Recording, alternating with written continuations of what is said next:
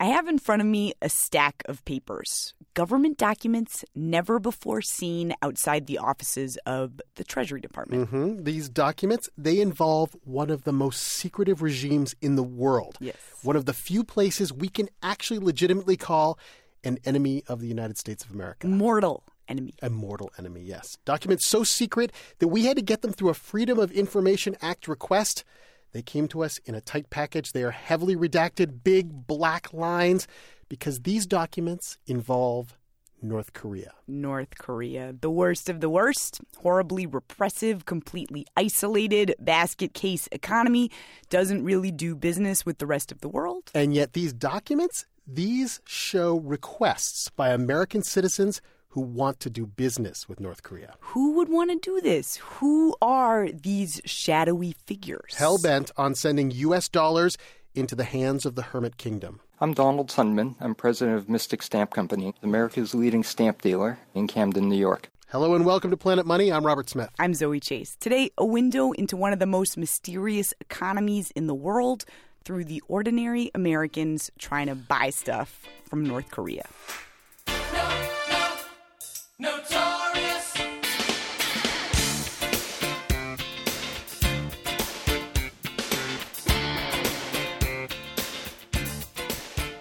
The United States has the strictest sanctions possible against North Korea. Can't buy anything from them, can't finance anything there. There are no diplomatic relations whatsoever. And it's a pretty simple idea. Our policy is to make life so hard for the North Korean regime that they will be forced to change, treat their people better, stop exporting military equipment, stop testing nuclear weapons. And even if you aren't trafficking in plutonium or rockets or something like that, even if you just want a stamp or some trinket from North Korea, then you need permission from the U.S. government to break the embargo. No matter how small the item, you have to write a letter to the U.S. Treasury Department. You have to prove to them that you aren't sending dollars right into a dictator's pocket. Over the last few years, at least 16 people have tried to do this, and we will have a few of their stories today. Yeah, like the stamp guy, Donald Sundman. He's had success before bringing in postage stamps with portraits of Kim Il-sung, Kim Jong-il, and they sold well.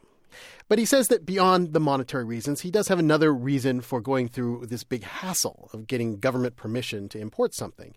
He thinks that looking at a stamp gives you a way to understand a foreign country like North Korea. You can get a glimpse of what a dictator dreams about at night by the sort of dreams that they put on their stamps. Dogs or Princess Diana or butterflies or something.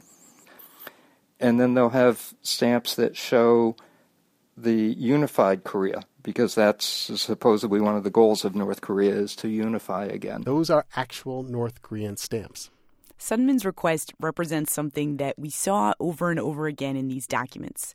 People aren't doing business with North Korea just because it's a bargain, it is cheap. It is not anything that comes from North Korea is so special or well-made that the rest of the world really wants it. The reason people want stuff like North Korean stamps or other North Korean products is because they're rare. It's because of the sanctions. That's what makes them so valuable. And there is a certain kitsch factor of having a stamp with a picture of the dear leader or a picture of the dear leader standing next to a statue of the dear leader. I mean, kitsch drives a lot of these requests that we saw in the documents.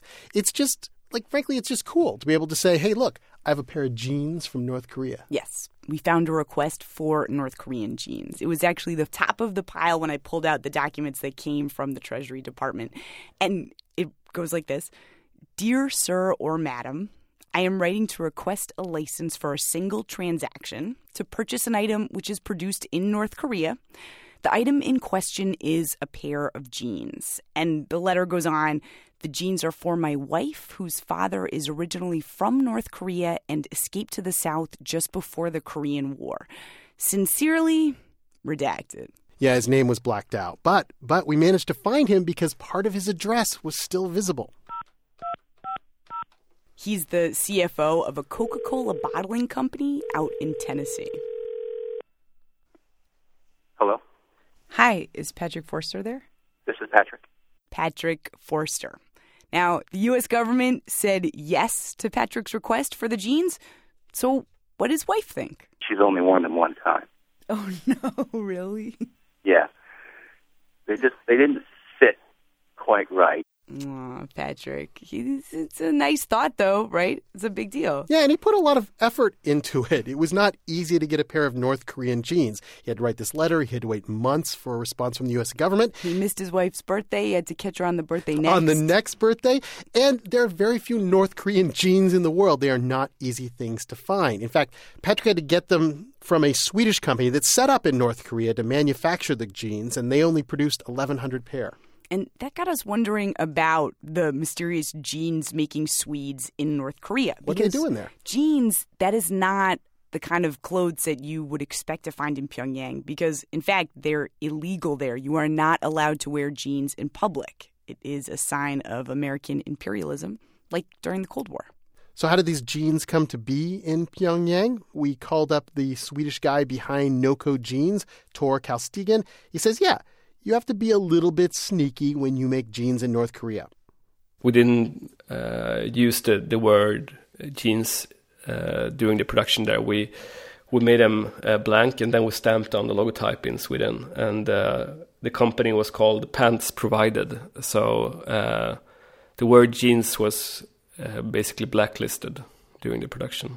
Do you think they knew they were making jeans, or they just thought they were making pants? I mean, it didn't really matter to them as long as we weren't really speaking openly about it inside the country. Tor did not start off wanting to be a denim mogul. He and his friends in Sweden were just Googling stuff about North Korea. They were just clicking around on the internet, as I myself have done many times, just to get information on the country.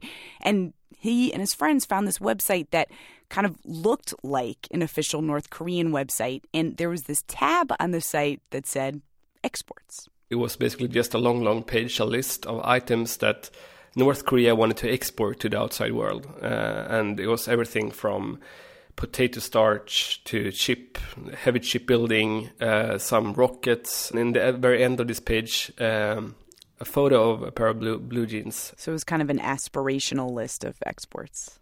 Exactly. And in the very bottom of the page, below the jeans, it was an email address. Like, contact us if you would like to send your business inquiry. So Tor and his friends started thinking. They remember how jeans were this important symbol of freedom in the old Soviet Union, and they thought, what the hell? I mean, let's go make jeans in North Korea. Let's break some boundaries here. And remember, they're just a couple kids. They are not garment makers. They are not even entrepreneurs yet. They are just wearing suits and trying to talk big and impress the North Koreans. We tried to be as serious as possible because we knew that we were pretty young, and this Confucian culture is a lot about respecting the elders and being senior in what you're doing. So we felt that could be against us, and to tackle that, we wore suits, and we were speaking very big words about building relations between the European Union and North Korea. And apparently the North Koreans ate it up because they said, sure, make your jeans here, I guess. And by the way, how do you make jeans? Exactly. They did not know. Because it turns out it really was an aspirational list of exports on their site. North Korea didn't have the buttons, the right thread for the jeans. All that stuff was brought over from Sweden. And it's funny because, at the last second, the boys were watching them make these jeans, and they realized they didn't have the materials to make pockets in the jeans. They were about to market jeans with no pockets. And so they tell a story about literally having to run over to the one market that exists in Pyongyang where they found just some random material to make pockets out of. And the North Koreans, in the end, they couldn't make the jeans blue. That was like taboo. That was too much freedom with the blue jeans. They had to settle for black jeans. Whatever the quality of the jeans, the Swedes did manage to sell them. And the made in North Korea that is embossed on the back, that has a huge novelty factor.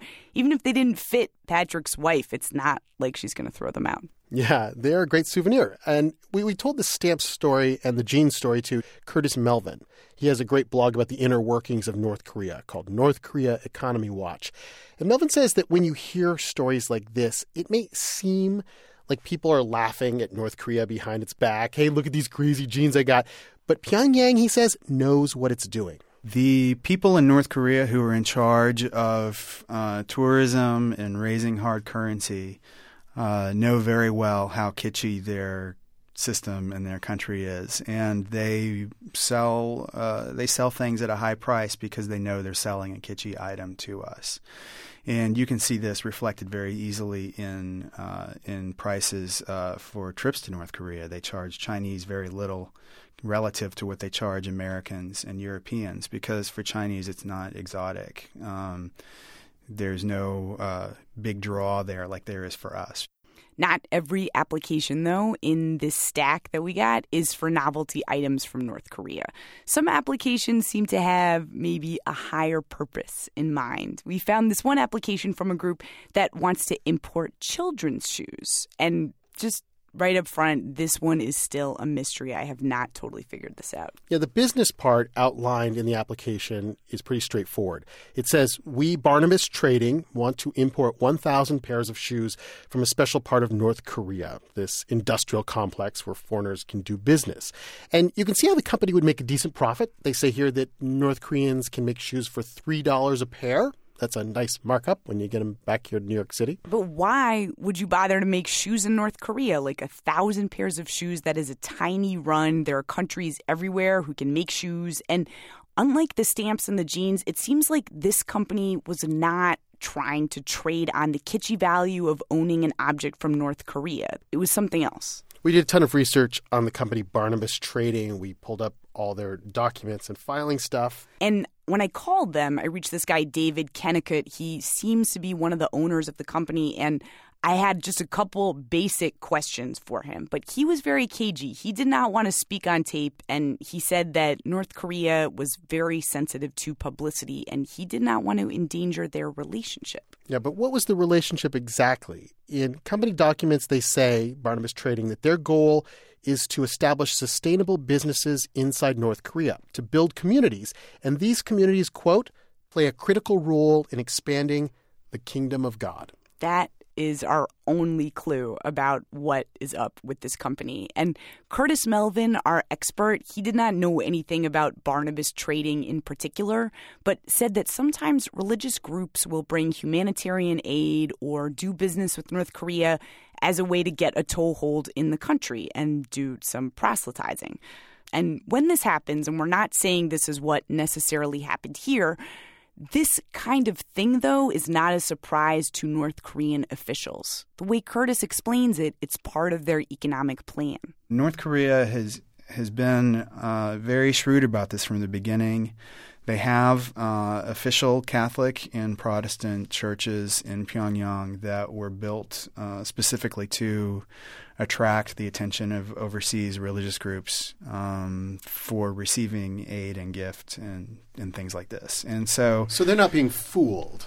No, they're not being fooled. They're both getting something out of it. The North Koreans receive aid and attention and different kinds of projects from these groups, and these groups can go back and say, we've begun opening this closed-off land for the faith. So I guess there's a lot of good reasons for doing business with North Korea. You got religious reasons, maybe you believe in world peace and understanding, but no one seems to just want to do a simple business deal with North Korea. No one seems to be going there for just a good product at a cheap price. I guess that's what China is for. Right. It may seem like no one actually wants to make money off selling North Korean goods, but we did find this one guy in the documents who clearly is out for himself. This is from a company called Korea Pyongyang Trading USA. It's run by a guy named Steve Park. And the application says, quote, we are seeking an authorization to import Daedangang beer produced in North Korea. Now, of all the beers in the world that I want to drink, the notion of a beer out of North Korea, that is not the most appealing thing. I would not expect it to be tasty. Like, if they cannot make jeans, how good could the beer be? We couldn't get a hold of Steve Park, but we did ask someone else who had recently been to North Korea and tasted it. Literally, if you closed your eyes and you had do you know the beer called Anchor Steam? Yeah. Yeah, it tastes exactly like that. It tastes exactly like an Anchor Steam? Yeah, that's Anchor Steam is California Commons. That's the original steam beer It tastes just like Anchorstein. This is Josh Thomas, a graphic designer who lives in Hong Kong. He is, as perhaps you can tell, a beer nut, and he traveled to North Korea just for the sole purpose of touring breweries and tasting their beers and then writing about it on his website. And the fact that this North Korean beer tastes so much like a Western-style beer is not a coincidence, because North Korea literally purchased an old brewery in England. They bought the whole thing, dismantled it, and brought it over to Pyongyang and built it again. And Josh has actually been to a bar associated with this brewery, and he was amazed. It was really nice. We're sitting in there, and there's 6 beers on draft. It's beautiful. It's been fully restored. It's like hardwood floors. We're watching Real Madrid on a projection screen, like a huge one on the entire wall. We're the only ones in there, obviously. But it's like, if you close your eyes and then open them up again, you would easily be able to pretend yourself that I'm in, middle of somewhere in Italy right now. This is totally a normal bar. In fact, the word empty, and it's empty, it's just us. And that, if you look at the window, you see the Juche Tower. So this seems like a straightforward business deal. North Korea, turns out, has good beer. Americans might want to taste it. Dude wants to import it. So why isn't it on the shelves? It turns out this guy, Steve Park, the one who made the original application, he is a little more complicated than your average beer distributor. Complicated like a John le Carré spy novel. You got to hear about this guy. Steve Park was born in South Korea, immigrated to the United States, set himself up as an importer of North Korean products. He was the only guy to bring in a certain alcoholic beverage called soju. It's like Korean vodka from Pyongyang. Steve Park traveled to North Korea quite a bit in his business. And then the FBI knocked on his door. A lot of this information comes from court documents, so you can see where the story's headed. The FBI had observed that Park was traveling to North Korea and then meeting secretly with South Korean intelligence officers back in New York. The North Koreans apparently had asked Steve Park to get them anesthetics and pesticides, and then Park told the South Koreans. This guy was clearly playing a lot of different angles. But when the FBI asked Steve Park about these meetings with South Korean officials, Steve Park denied it. He said, I don't know who these people are.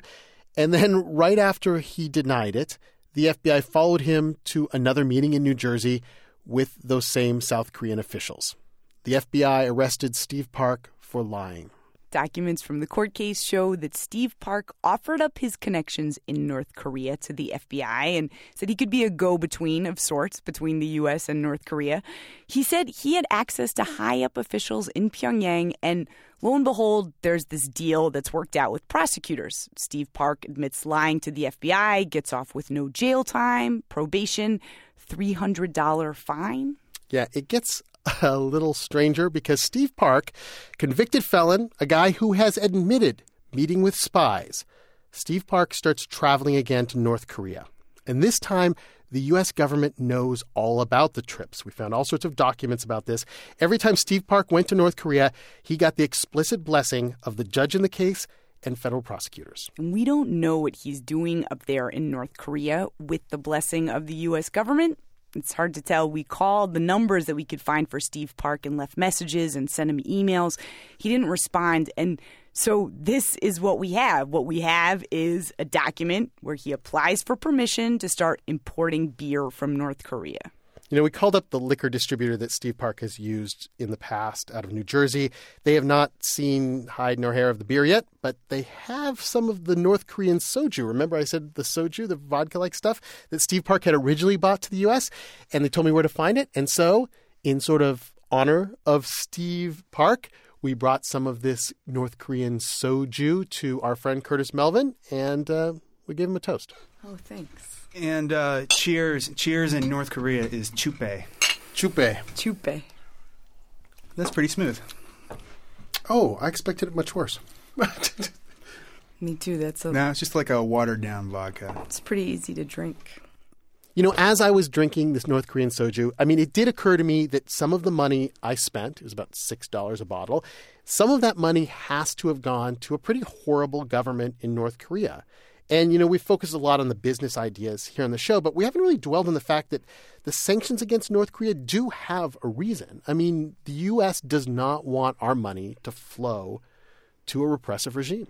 And the people that filed these documents, the ones I talked to, I asked them the same question. You know, we have sanctions for a reason. We're trying to cut this government off. And don't you feel a little bit bad about it? Because when you pay North Korea, you are most likely paying the North Korean government. But the thing is, these people, all the people that I talked to, the Stamps, the Jeans guy, they thought of what they had done as these charming little acts of diplomacy. Not, of course, towards the regime. It's not that they want to support the regime, but they want to reach out to the North Korean people. They believe that the sanctions are hurting the people way more than the government, and that the government is going to get theirs no matter what the U.S. policy is. Curtis Melvin, our North Korea expert, would tend to agree with them. He's been to North Korea many times. He has brought back many souvenirs. And he says when he looks at the sanctions, they just don't seem to have had any effect. From an economics perspective, I've always been very skeptical of sanctions, particularly when it comes to dictatorships. Sanctions have almost never caused a repressive country to change its policies. And to be fair to the U.S. government, we talked to some people at the Treasury Department who said that when they look at these applications, they do try to determine whether the money to be paid by these businesses goes directly to the regime or whether it's filtered to the people, and they try to make the decision based on that. When I spoke to the Treasury Department to ask them, about all of these documents and asked, what is the intent of the sanctions? And the purpose of the sanctions is to change the behavior of the government. And they sort of equivocate when it comes to has the behavior changed. In some ways, yes, they believe that the sanctions have been destabilizing in a good way, cutting North Korea off from developing weapons programs. On the other hand, the behavior hasn't changed enough to take away the sanctions. And so that would kind of go contrary to the whole purpose of the whole sanctions. So in other words, North Korea hasn't gotten any better, but it hasn't gotten that much worse. You own the money, you control the witness. I leave you lonely, don't monkey with my business. You pay the profits to justify your reasons. I heard you promise, but I don't believe it. That's why I'm doing it again. There were 16 documents we got under the Freedom of Information Act request. We told you about 4 of them, but the other 12 you can see on our website, npr.org/money. You're welcome to read them and puzzle over them yourself. You'll find some requests from lawyers who want to protect intellectual property, a printer cartridge scheme we didn't quite understand, and an attempt to use North Korean carbon credits. As always, let us know what you thought of the show. Send us an email. Find us on Facebook or Twitter. I'm Zoe Chase. I'm Robert Smith. Thanks for listening.